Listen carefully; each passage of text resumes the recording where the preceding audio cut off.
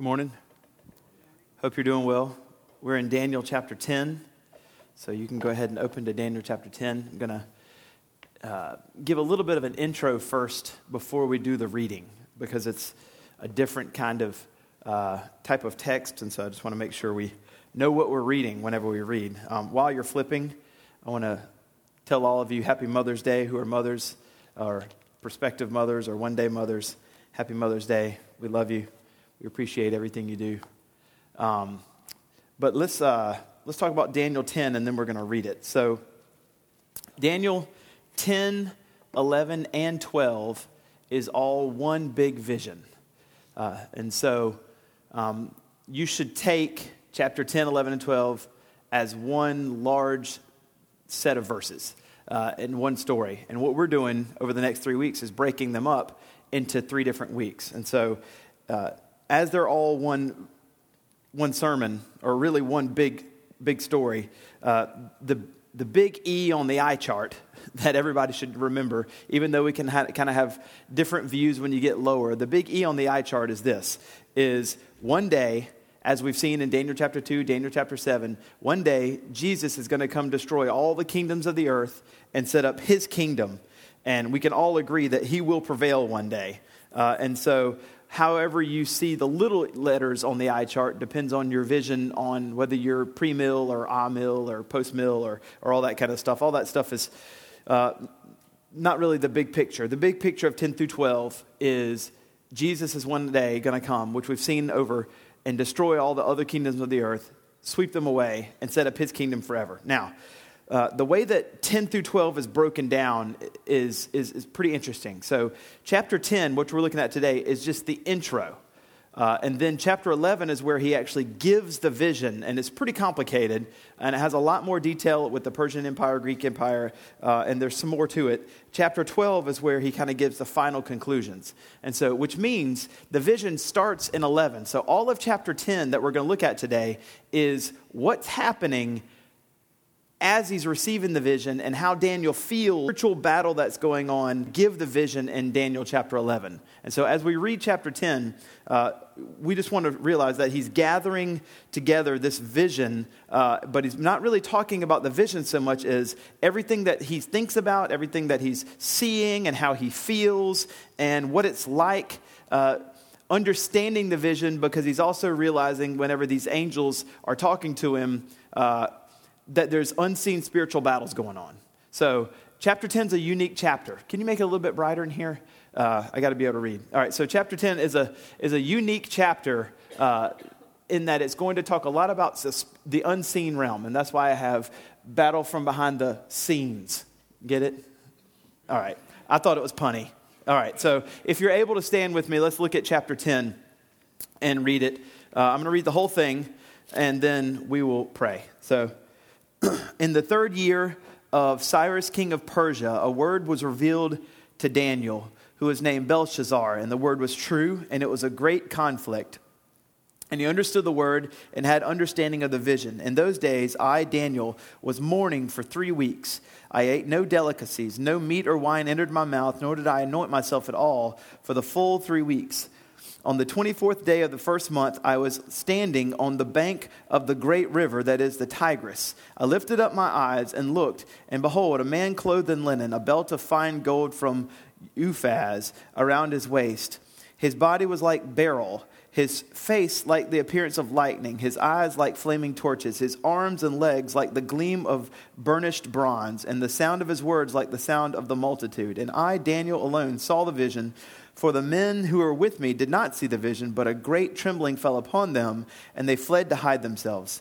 So I was left alone and saw this great vision, and no strength was in me. My radiant appearance was fearfully changed, and I retained no strength. Then I heard the sound of his words, and as I heard the sound of his words, I fell on my face in deep sleep with my face to the ground. And behold, a hand touched me and set me trembling on my hands and knees. And he said to me, O Daniel, man greatly loved, understand the words that I speak to you and stand upright. For now I have been sent to you, and When he had spoken this word to me, I stood up trembling.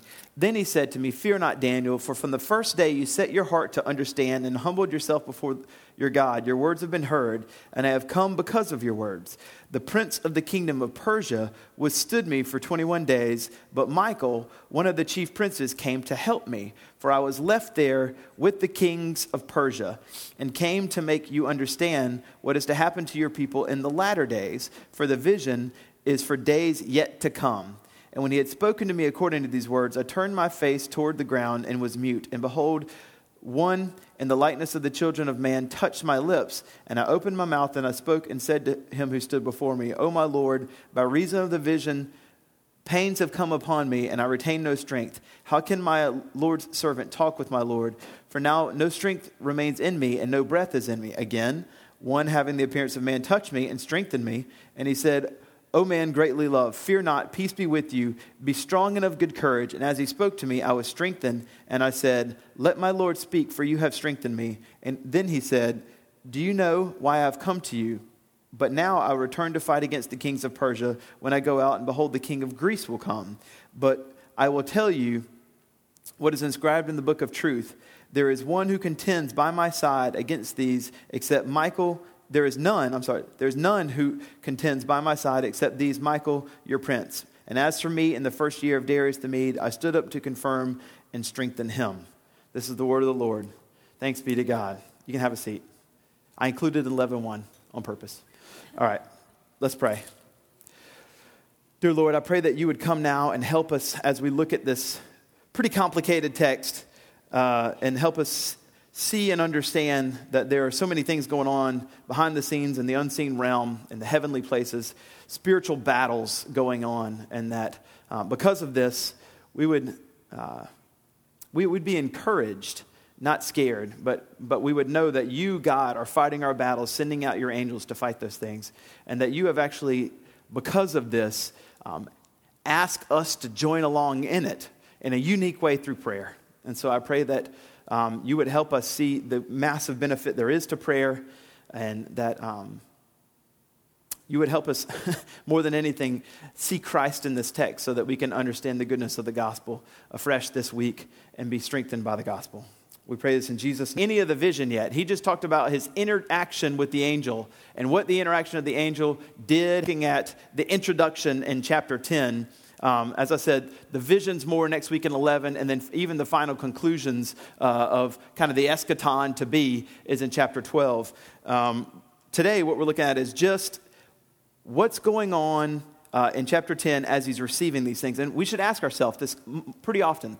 The Holy Spirit inspired Daniel in chapter 10 to write a whole chapter on what he was thinking and what it was like and what are some of the things he experienced as he was receiving the vision. Why go to all that trouble? Why not just say, I fell down, I got up, and I was okay?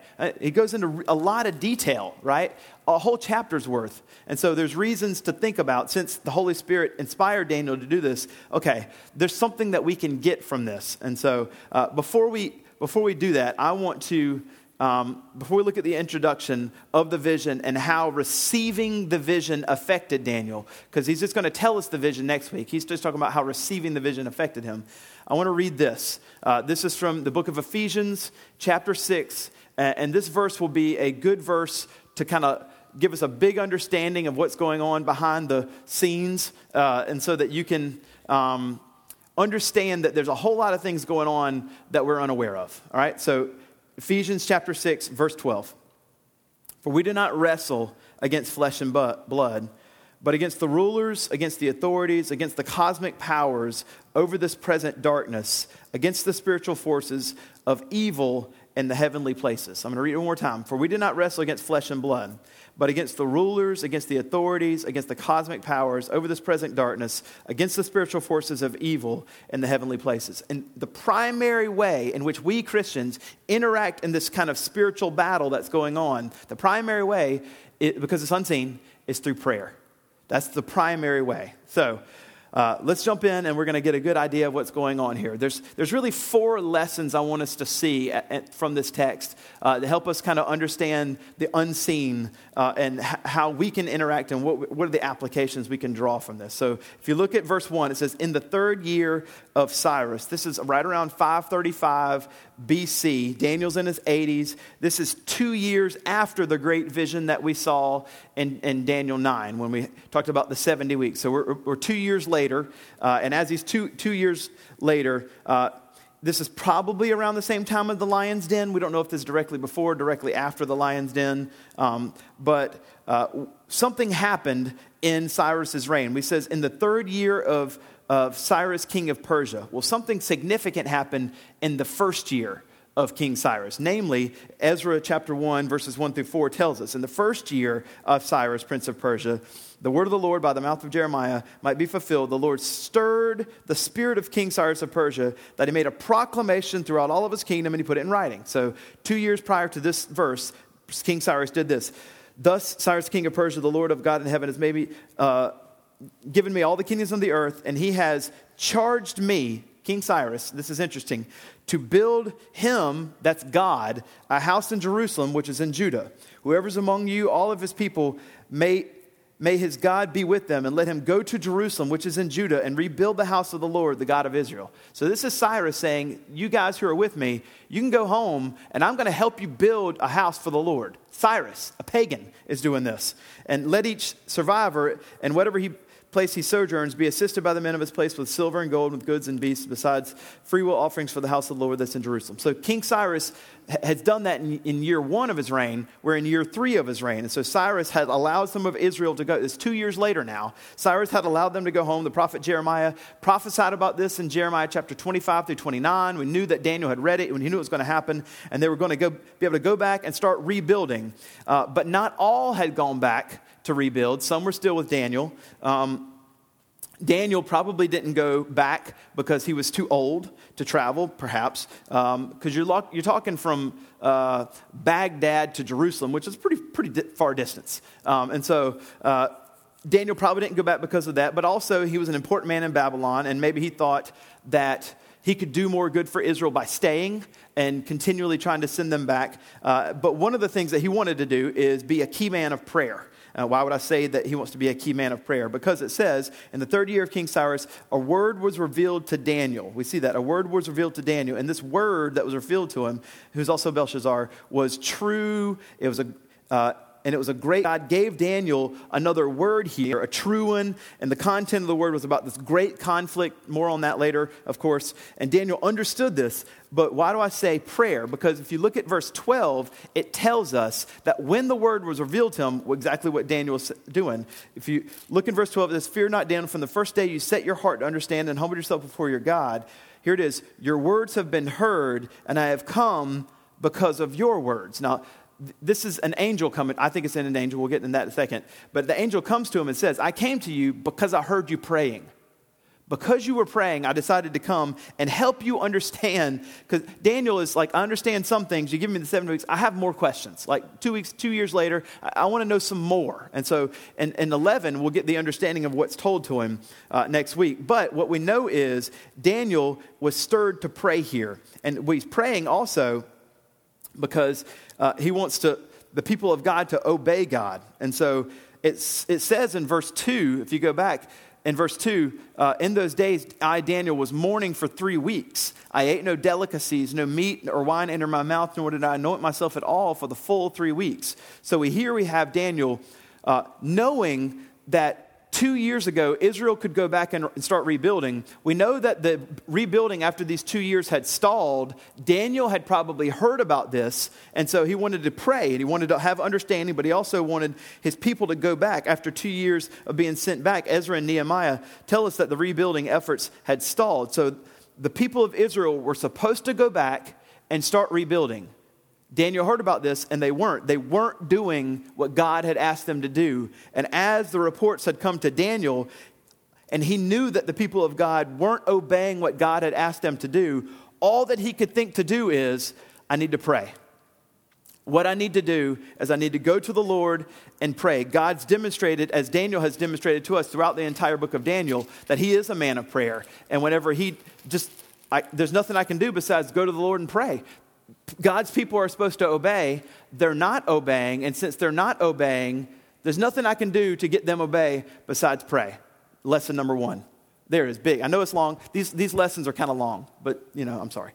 When the people of God are disobedient, faithful men and women should seek God in prayer, fasting, and mourning, asking for them to obey what God asks. So if there's people that are disobeying God, one of the best things that you can do is go to the Lord and pray and say, Lord, obey. This is what Daniel's doing on behalf of Israel. 2 years have gone by, the rebuilding has stalled, and it was really frustrating him. He wanted them to go and do what God had asked. And so Daniel believed that this, Sinclair Ferguson said, Daniel believed that the restoration and the rebuilding effort would not fail if Daniel could pray the work of God through these days of crisis. With great self-discipline and clear discernment of the needs, he devoted himself to seeking the blessing of God of heaven. And he did it with mourning and praying and fasting. I say fasting because it says in Daniel chapter 3, it says, I ate no delicacies, meat or wine entered my mouth. Some commentators say that means he just ate bread and water. Maybe. But the principle is he still fasted from delicacies. Like he still fasted. He postured his heart towards Lord. I'm not going to have steak and wine because those things are awesome. I'm just going to eat the regular bread and water because I want you to move. And so Daniel fasted. Daniel mourned. He didn't anoint himself, so he neglected the skin care of the day. And he prayed for around 3 straight weeks. And we'll talk about the 3 straight weeks in a minute. He prayed for 3 straight weeks and fasted and prayed and mourned for 3 straight weeks because he was broken about the news of Israel returning to the promised land and their rebuilding efforts being stalled. Daniel was broken that God's people weren't doing what God had asked them to do. And in his brokenness, he prayed. That's what he did for him. And so sometimes the best thing we can do is not talk to God's people about God, but instead to talk to God about his people. Sometimes that's all we can do. Not talk to God's people about God and try to convince them to change, but instead talk to God about his people. Sometimes that's all we can do. And notice, Daniel does talk to God. Maybe he talks to the people. The text certainly doesn't tell us he does. But we do know that he prays. So here's how we can apply this for us. Remedy Church, God has asked us to do a lot of things. A lot of things. The Great Commission, be salt and light in this world, fight our own sin, care for the needs of the church, etc., etc., etc., etc. God's asked us to do a lot of things. And some of us, sometimes, don't do those. What we need are the Daniels of the church to pray and weep and fast for Remedy Church to begin to obey God in these things. If there's people in our church that aren't doing those things, and maybe that's me too, right? Maybe that's me. The people that are doing those things, the best thing you can do, like Daniel, is go to the Lord and pray for all of us to join God's mission. You can't make people join God's mission, but you certainly probably can pray them into it. You certainly can probably pray them into it. New programs don't make these things that he's asked us usually happen. Faithful prayer is what causes these things to happen. Faithful prayer is what causes these things to happen, not programs. As E.M. Bound says, the church is looking for better methods, but God's just looking for better men and women. For people are God's methods. Sinclair Ferguson, helping us understand this application, says, this illustrates the value of a knowledge of church history also. Whether it be of the apostolic or post-apostolic church, biblical Christians cannot canonize an individual or an age in the history of church, but we can be stirred to pray, to be excited and stimulated in our witness service study and zeal by knowing what God has done in the bygone days. If we do not know of other days and experiences than just our own, we will be in danger of living short-sightedly in a short-sighted society, realizing how deficient we actually are. When we read of God's mighty works in the past, however, we're humbled, we're ashamed, but yet also excited to pray, and we say, Lord, you did it before and you did it then, do it again. So the people of God that are fired up about Jesus and fired up about prayer roll up their sleeves, but then drop to their knees and pray, ready to do the work that God's asked them by starting with prayer, and then go and share Jesus with a lost and dying world. If Israel here is not obeying, it broke Daniel. If the people of God today are not obeying God, is it breaking us? Is it bothering us like it bothers Daniel? It should. And the first thing that we should do is go to the Lord in prayer for our own heart and then for his people. And pray, Lord, do a great work among us. We want to see it happen. That's the first lesson that we can see here. Now, that brings us to quite an interesting section. Verses 4 through 9. And I think, I'll just go ahead and tip my hand. We've already read it. I think that this is a Christophany. This is a sighting of Jesus in the Old Testament. I don't think the Christophany keeps going at verse 10. I think that's in a different person. There's commentators all over. I'll explain it, but we can look at it. In the 24th month of the first day, as I was standing on the bank of the great river, that is the Tigris, and then it says this, I lifted up my eyes and looked, and behold, a man clothed in linen, with a belt of fine gold of Uphaz around his waist, his body like beryl, his face like the appearance of lightning, his eyes like the flaming torches, his arms like the legs of the gleam of burnished bronze, and the sound of his words like that of the multitude. I, Daniel, alone saw the vision. The men with me didn't see it, but trembling fell upon them. They fled. They ran. So I was left alone with this great vision. No strength was in me. My radiant appearance was fearfully changed. I had no strength. Then I heard the deep sound of his words, and notice his reaction here. As I heard the sound of his words, I fell on my face in a deep sleep with my face to the ground. That's a different reaction than when Gabriel came. He feared when Gabriel came in chapter 9, but he doesn't fall on his face in a deep sleep. And so we're starting to see some parts of this vision that's being explained to us. We know this word was revealed. We know that he's on the bank of the great river. So Daniel's still in the kingdom of Babylon, and he's not in the capital city though. He's over on the Tigris River, which is maybe 20 miles away from the capital city, up to 100. Probably not that far. But while he's out a little bit away from there, he finds time to pray, and he lifts up his eyes, seeing this man Daniel, and he says, this man's clothed in linen. And so he's called a man because he appears to be in a human form to him. And he says that he's wearing linen garments, which would be the normal garments of the priest. So keep that in mind. We have priest. He's also wearing fine gold of Uphaz around his waist. Jeremiah chapter 10, verse 9 is the only place in the Bible that mentions the gold of Uphaz besides Daniel. And so in context, it's likely a place that had some of the finest gold that there is. And so he says it's like Jeremiah 10, verse 9, that Uphaz. The main point is if he's wearing linen garments like the priest, the main point also is if he's wearing gold, suggesting king or judge. So we have priest, king. And this man comes to deliver a word to him, much like a prophet would. And so we can understand that this man's appearing to him like a prophet, priest, king.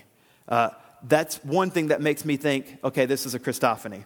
And it says his body was like beryl, or it can be translated crystallite. It carries this visual sentiment of gold and yellow colored, kind of glowing yellow heavenly being. His face is like lightning, is so brilliant. Like if you're in the dark and it lightens, the whole skies light up. His face is that bright. It's super, super bright face, right? And his eyes were like flaming torches, again, highlighting brightness of nature. And his arms and legs are like gleaming burnished bronze.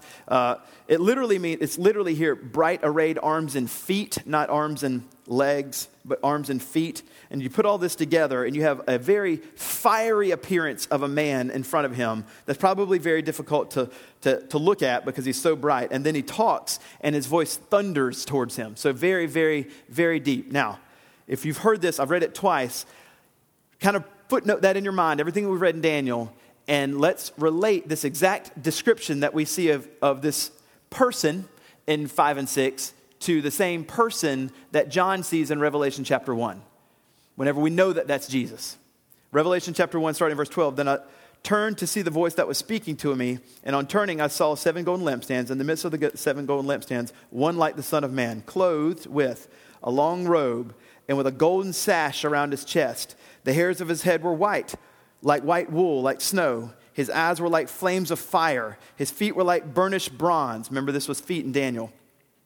Refined like a furnace, and his voice was like the roar of many waters. His voice thundered. In his right hand he had 7 stars, and his mouth came a sharp two-edged sword, and his face was like the sun shining in full strength, very bright faced. And so, as I said, I've already tipped my hand. I think this is a Christophany that Daniel is seeing, very much like John, as John sees Daniel's. And the responses, some disagree. Some say it's actually Gabriel right here in 5 through 9. I'm not sure that it is. I think it's Jesus. But we can also see similar responses. Daniel, as it says, I fell on my face in a deep sleep with my face to the ground. John, I was left alone with this great vision. Or Daniel says, I fell on my feet, though dead. He says, I fell on my face in a deep sleep. I fell as though dead. But then he laid his right hand on me, saying, fear not, I'm the first and the last. And so what's clear is that this man in linen, this man that appears to him, evokes a response like Jesus evokes with John in chapter 1. Not exactly like angels do, because angels can cause fear. There is fear whenever Daniel appears, or Gabriel appears to Daniel in chapter 8, but he doesn't cause him to have this deep sleep as though dead. That doesn't seem to be what angels do. And so the bigger question, I think, is why does Daniel tell us in verses 7 through 9, when he says, I saw the vision, nobody saw me, I was left alone with this great vision, all my strength left away from me, and I regained no strength, and I fell on my face. Why is he telling this? Why is the Holy Spirit leading him? He could have just said, I was kind of scared, and I fell down, I got up, and it was over. Like, why does he go into this great detail? Why is the Holy Spirit wanting us to know these things about receiving the vision? Why give us all this and then have some similar kind of response from John some 600 years later? What's going on? I think there's a couple things that we can take when it comes to application. One is what our mindset should be about the men of God who receive revelation from the Lord. The physical toll, and one writer says, the physical toll and anguish of these men, these prophets who endured to receive such revelation from God and then write them down was just extraordinary. Something that should cause us to pause and think. Something that should cause us to have an immense gratitude towards towards God, of course, for speaking to us, but even towards these men who chose to write down these things for us for our benefit. Sinclair Ferguson, the knowledge of God's work and grace in the past encourages us now, since we have it written down, to trust him and seek his blessing in the present and the future. And so that these men endured these things and wrote these things for our edification is something that should cause immense gratitude in us, so that we can understand God to some degree and that we can give him blessing. The second thing that we can get from this is when we come face to face with the Lord, our posture of our heart should be like Daniel and John. It should remind us that we should have this kind of posture. I'm not saying that you should literally fall down face to the floor every time you hear the name Jesus. That would be dangerous if you're driving.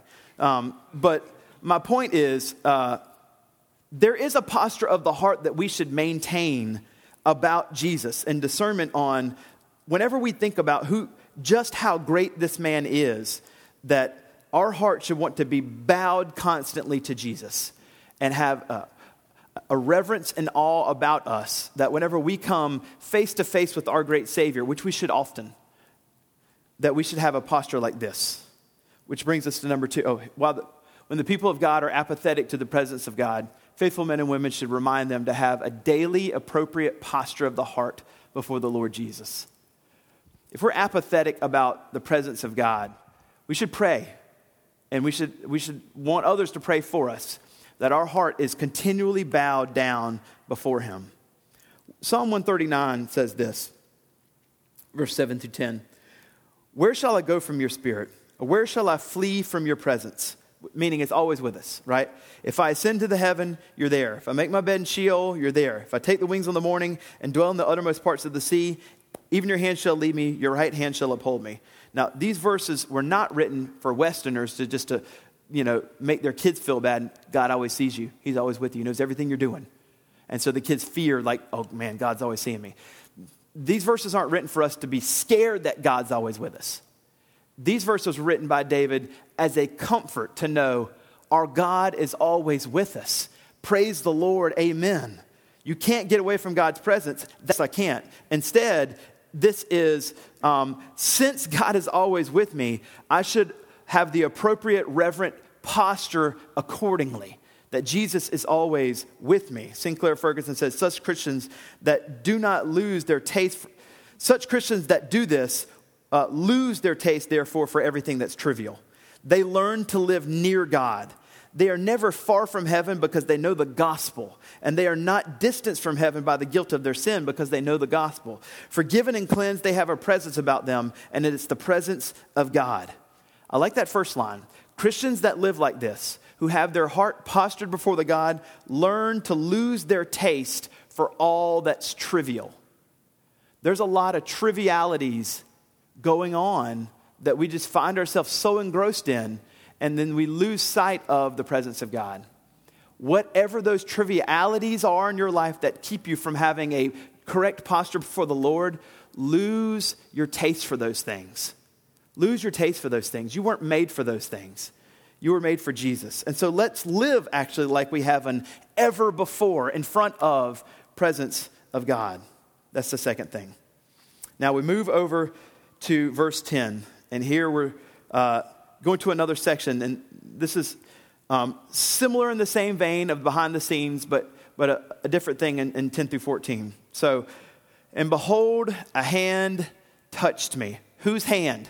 Well, you would think it's got to be the same guy that was just in front of him, which I think was a Christophany. So you would think the hand touching him is Jesus. But I don't think that it's Jesus. But even though we're going straight on from verse to verse, I think that as he fell to the ground, that an angel came in and started having a conversation with him, not Christ anymore. Now, I will explain why here in just a second. I've explained why I think it's Jesus because it's so similar to Revelation in Daniel chapter 10. It could be that that's an angel in Daniel chapter 10, 5 through 6.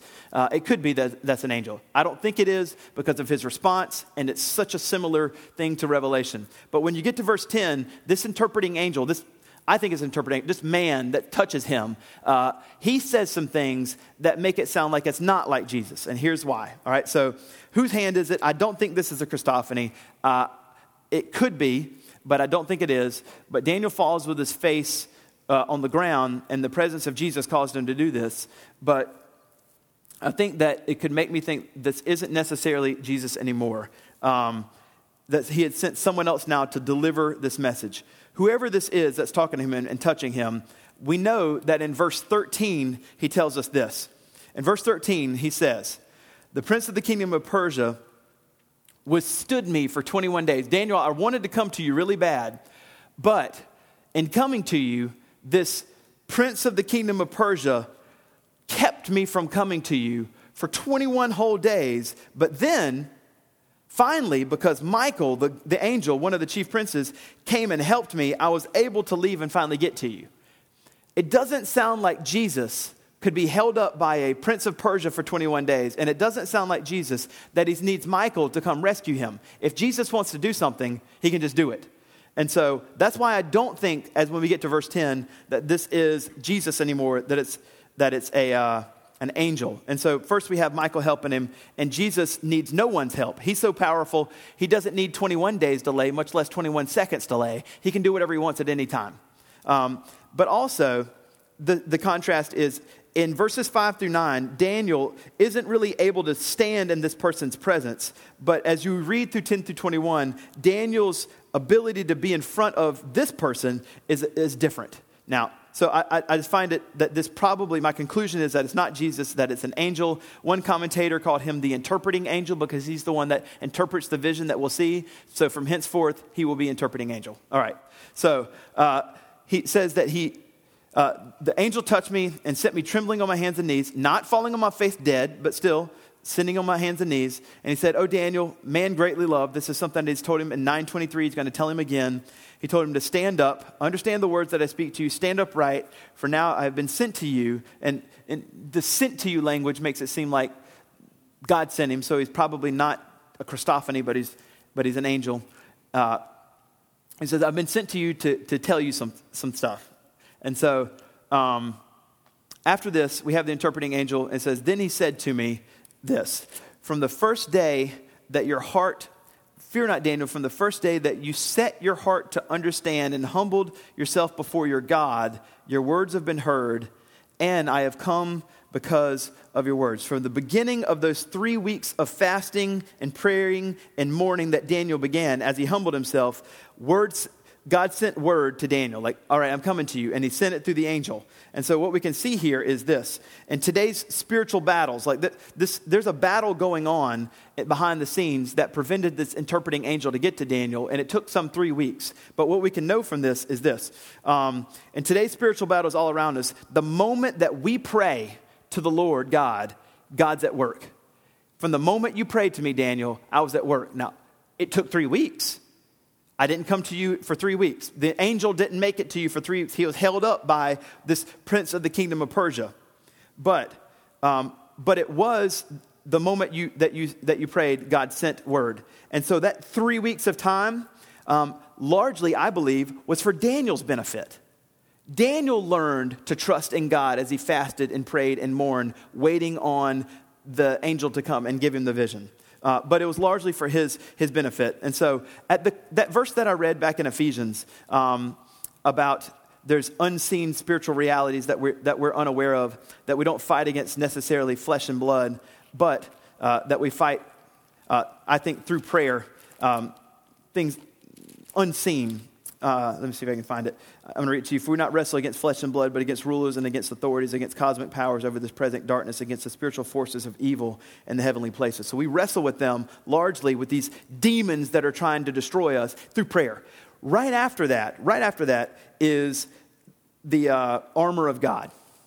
And so Paul unpacks for us the armor of God. And at the very end of the armor of God, take the helmet of salvation, the sword of the Spirit, which is the word of God, and then you have that. So he finishes with the one offensive weapon, the sword of the Spirit, which is the word of God. And then the sentence keeps going as a participle, and it says praying. And so some argue that even if you keep going, that prayer is part of the armor of God. You can decide for yourself. Go read it and study it this week. I've heard many people make this argument, and I think it's good. Listen to what he says. Praying at all times in the Spirit with prayer and supplication. To that end, keep alert with all perseverance, making supplication for the saints. Keep going. So what we see here is that we should pray. God is at work when we're praying. God's not just in the person that's actually praying. From the moment you prayed, Daniel, I came. And then we see that there's this 3-week thing of Daniel fasting and praying. And so what we see after this is where it gets amazingly interesting. All right, so we know that there's this 3-week gap before this interpreting angel comes to him. And here's why. Verse 13 tells us, the prince of the kingdom of Persia withstood me for 21 days. But Michael, this is Michael, Archangel Michael, Jude 9, Archangel Michael, right?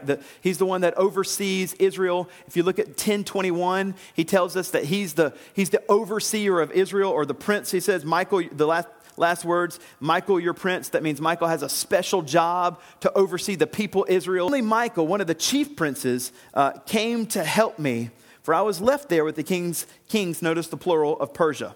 All right. So, who's the king of Persia? Calvin says that it's just a guy. It's just a dude. It's just a man. Like he's actually one of the kings of Persia that was fighting. I don't think that's the case. I don't think that's the case, because what we do know is that this interpreting angel that was sent to Daniel, the moment he began to pray, was delayed for 21 days. And the king, or this prince of the king of Persia, held up an angel. Well, a man holding up an angel is ludicrous. A man can't hold up an angel. That's not going to happen. And further, we know that Michael had to actually come help him and make it so that he could get to him. So it's not likely that this prince of the king of Persia is a man. But first, let's just look at this. It says Michael had to come. Michael, the name Michael means who is like our God.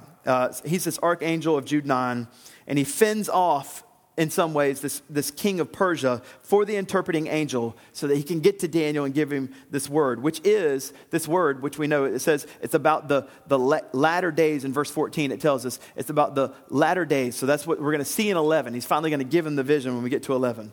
And Michael is the overseer of Israel as an angel.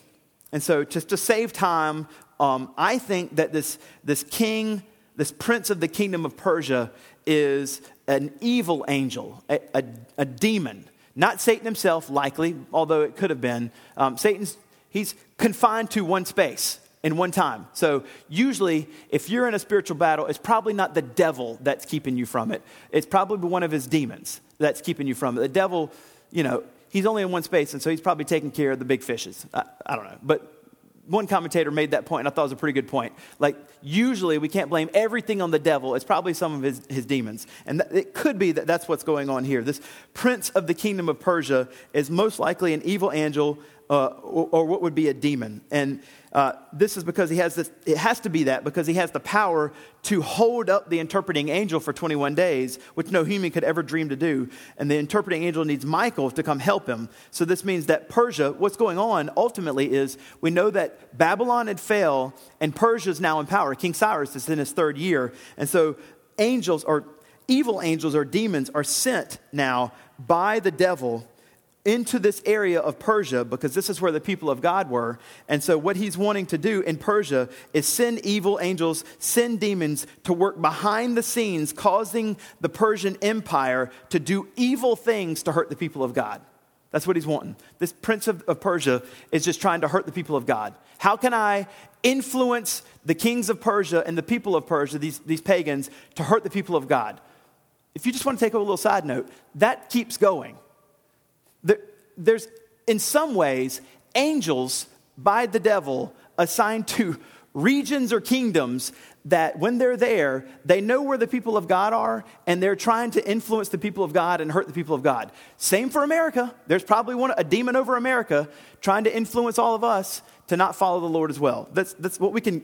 One of the things we can at least draw from that. But the best question I think we can ask is, again, why is Daniel, under the inspiration of the Holy Spirit, reporting that someone encountered a 7 and 12 division? Why are these verses in the Bible? Why do these verses matter to the original readers? Why does Israel need to hear that there's a battle going on for 21 days in the unseen spiritual realms before he could finally get to Daniel? Daniel wants Israel to know that there are unseen spiritual conflicts going on that we're unaware of. And so he wants us to know that there are unseen spiritual conflicts going on that we're unaware of. Abraham Kuyper once wrote this: if once the curtain were pulled back and the spiritual world behind it came to view, it would expose to our spiritual vision a struggle so intense, so convulsive, sweeping everything within its range, that the fiercest battle ever wrought on earth would seem by comparison a mere game. Not here, but up there, that is where the real conflict is waged. Our earthly struggle drones in its backlash. Meaning, massive things are going on in the unseen realm. And we're part of it largely through prayer. That's why I read Ephesians chapter 6. For we don't wrestle with flesh and blood primarily, but instead against the rulers and against the authorities, against cosmic powers, over this present darkness, against the spiritual forces of evil in the heavenly places. And Daniel is learning right here what Paul will write about some 550 years later. The ultimate power struggles are not necessarily fought here on earth, but they're fought in the realm that we don't see and we know nothing about. The major battles are not fought in Washington, D.C. or even in the Middle East. They're happening in the kingdom of God versus the kingdom of darkness. And Christians are we're inevitably part of this conflict. We are part of it even though we can't see it. And that way is through prayer. So when the people of God come to understand that there are unseen spiritual battles going on that they're unaware of, they must resolve to pray and put on the armor of God daily and be ready for this battle through prayer. There is a battle going on every day.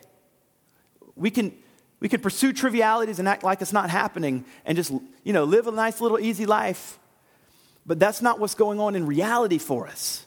And we are inevitably a part of it.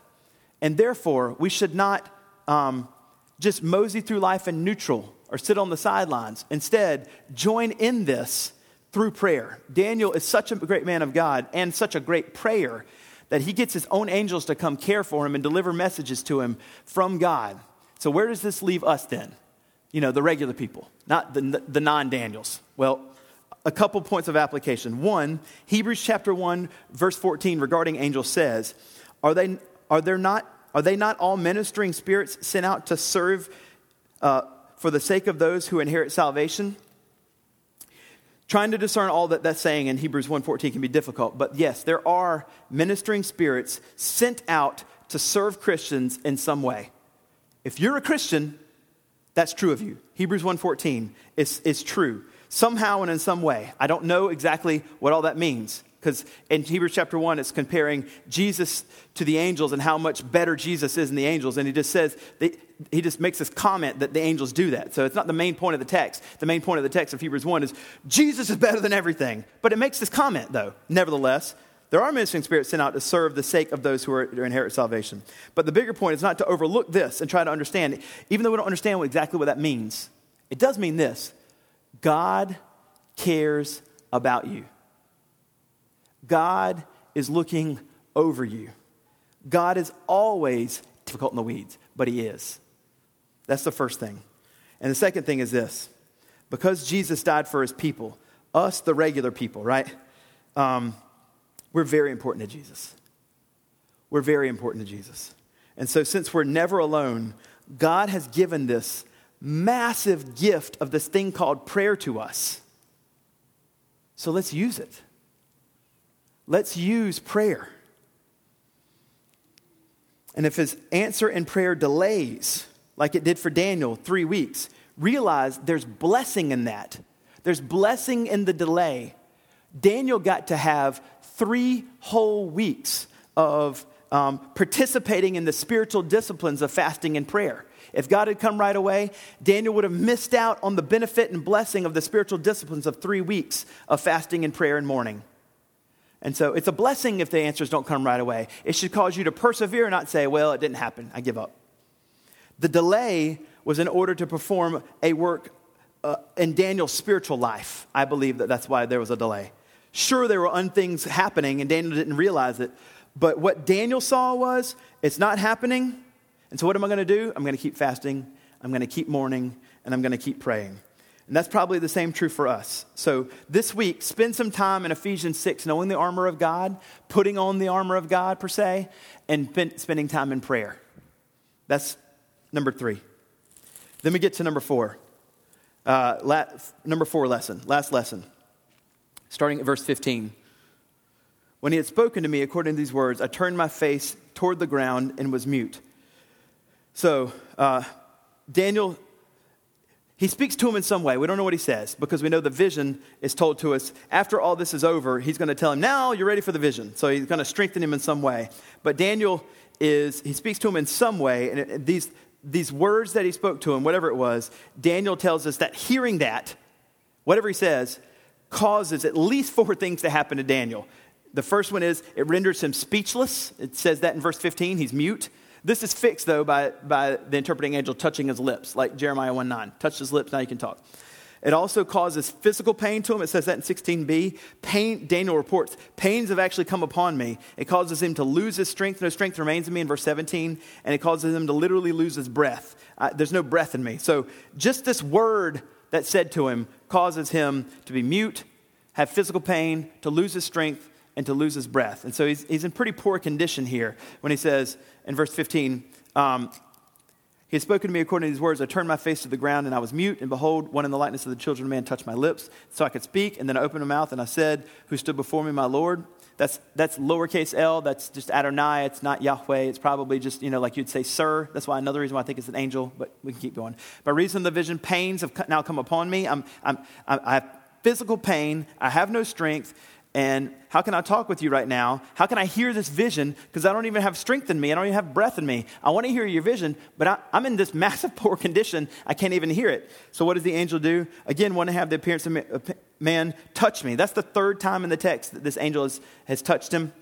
He touched him, and that touching strengthened him. And he said, oh, man of greatly loved, fear not and be with you. Be strong and of good courage. And so he's given him strength to actually hear the vision. He's strengthened him up so that now he can actually hear it. And he tells him that he's loved again. This is, the 3rd time he's been told this by angels, 9:23, 10:11, and now here again in 10:19. To fear not and peace be with him. Basically, he's telling him, you don't need to fear anymore. You're in a safe place. You're actually, this peace be with you is like, Safe place here, Daniel. Everything's good. And he tells him, after peace is with you, when he says, be strong and be of good courage, this is literally like, be strong and be stout. I like that. I don't know why. I just think it's cool. Be strong and be stout. And then so Daniel says, the touch that you gave me, let my Lord speak now. You can give me the vision. Let my Lord speak, the very end of 19, for you have strengthened me. So Daniel lets him know, I've actually been strengthened by your touch here. He's strengthened now to receive the word. If I just wanted to make a small mini application, keep yourself daily strengthened so you can receive the word. Like, keep yourself in good health and mindset and frame so that you can read the Bible and understand the Bible every day. That's just a little application. But then he tells him this in verse 20. Do you know why I have come to you? This is a rhetorical question. He's already told him twice. In verse 12 and verse 14, why I've come. In verse 12, I've come because of your words. I heard your prayers. I heard that you want to understand, and I've come to you. Verse 14, I've come to make you understand. I want to tell you, but now I'm going to return to fight against the prince of Persia, and when I go out, behold, the prince of Greece will come. So we know, again, as we've talked about the statues and we've talked about the beasts, after Persia goes, Greece comes, and that there's unseen demons going on in the realms that are fighting, causing those kingdoms to oppress the people of God. And he's got to go fight for some 200 years against Greece, and then 200 years against Persia, for some 300 years against Greece, reminding us that Cyrus, even though he was over Persia, and Alexander the Great, even though he was over Greece, were the human kings over those human empires, but the demonic angels were the one influencing and bringing harm to God's people while all that was happening. Dale Davis says it this way: unseen evil powers influence and control the kingdoms and the governments of this world in order to inflict harm and havoc on the people of God. I think it's exactly right. Unseen evil powers influence and control the kingdoms and the governments of this world in order to inflict harm and havoc on the people of God. So what do we do? What do we do? We remind ourselves of this. This is what we do, if that's the truth. We remind ourselves that no one defeats our God. No one defeats our God. If that's true, and it is, that can be something that can scare us. But what we do is remind ourselves, no one defeats our God. He crushes the enemy in his good time when it's time. We don't know when that is. We remind ourselves that God has sent angels to fight in the unseen realm, and they're doing battle for us right now, and we don't even realize it, which should cause an immense amount of gratitude. Just because you can't see it doesn't mean it ain't happening.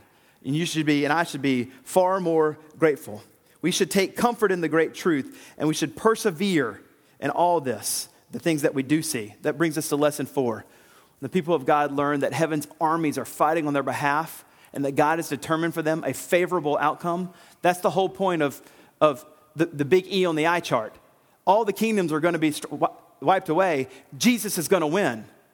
So since we know that's the case, and we know that God loves us, and we know that God's going to take care of us, and we know that no one defeats our God, then we will gain courage and strength on our own struggle to persevere in the faith. Persevere in the faith. We will persevere because God will see to it. He who began a good work will bring it to completion at the day of Christ Jesus, Philippians 1:6. But still, we persevere. And so he tells them, I got to go, but you're ready for the vision. And after I give you the vision, I'm going to go do all this.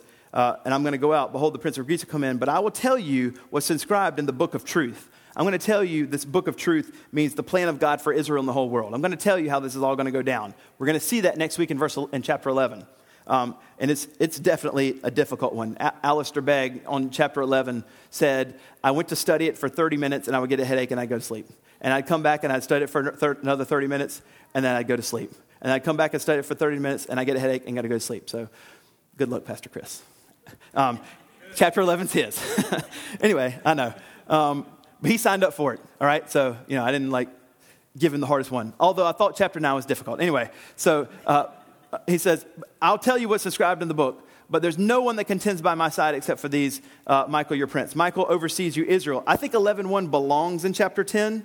And so he says that this, as for me in the first year of the Darius of Mede, I stood to confirm and strengthen him. Basically, 2 years before this, interpreting angel came and confirmed and strengthened Michael in the same way that Michael had come and confirmed and strengthened him. So it's only a guess, but 2 years before this is when Cyrus said that Israel could go home. And whenever he said it was time to go home and rebuild, Satan sent his demons to try to destroy this because he knew rebuilding means Messiah's coming. Messiah coming means renewal for the people of God. We don't want that. And so he tries to destroy that. Tries to not make it happen. So this means this. Daniel has now, as he wrote this down, prepared all the people of God for at least the next 500 years as they were struggling with perseverance in the midst of persecution and difficult times. Daniel has prepared them, and they can trust that heaven's armies are literally fighting for them in the unseen realm. And so if he's doing that for Daniel and Israel for the next 500 years, wouldn't it be like him to be doing that for us as well today? I think it is. We are the exiles in Babylon right now, here, citizens of heaven, but living as ambassadors for Christ here in this particular nation right now. And we can persevere in the face of difficulty because God has promised to fight for us on our behalf in the unseen realms where the schemes of the devil and his cosmic powers and spiritual forces of evil are trying to fight against us in the present darkness in the heavenly places. We know that God has promised to do that for us. And so, because he keeps his promises and he promises he's going to take care of us, then therefore, we can persevere. Now, the biggest question of all is, how does all of chapter 10 point us to Jesus? It's this. Because, as we've seen in verses 5 and 6, that he's the faithful prophet, priest, and king, as we see. He's the priest that came to die for us, to be the sacrifice for sin. He's the prophet that tells us about his coming and commands us to repent and believe. And he's the king that rules and reigns over all kingdoms that will ever exist. Colossians chapter 2, verses 13 through 15 tells us about how he has destroyed everything in the heavenly realms. It says, "And you who were dead in your trespasses and the uncircumcision of your flesh, God made alive together with him, having forgiven all of our trespasses by canceling the record of the debt that stood against us with its legal demands. He set it aside, nailing it to the cross." And then it says this: "He disarmed the rulers and the authorities and put them to open shame by triumphing over them in him." That's not just talking about the physical. And so, application. I'll finish it with this. This is it. John Piper on Daniel 10 says, "Take the supernatural seriously and realize that we are in a warfare and that we cannot and should not be domesticated by reinterpreting everything the biblical worldview so that it fits nicely with secular naturalistic ways of thinking about the world. Be ready for the extraordinary as well as the ordinary ways that evil spirits work. Don't be presumptuous as though demons are weak, and don't be anxious as though they were stronger than Jesus."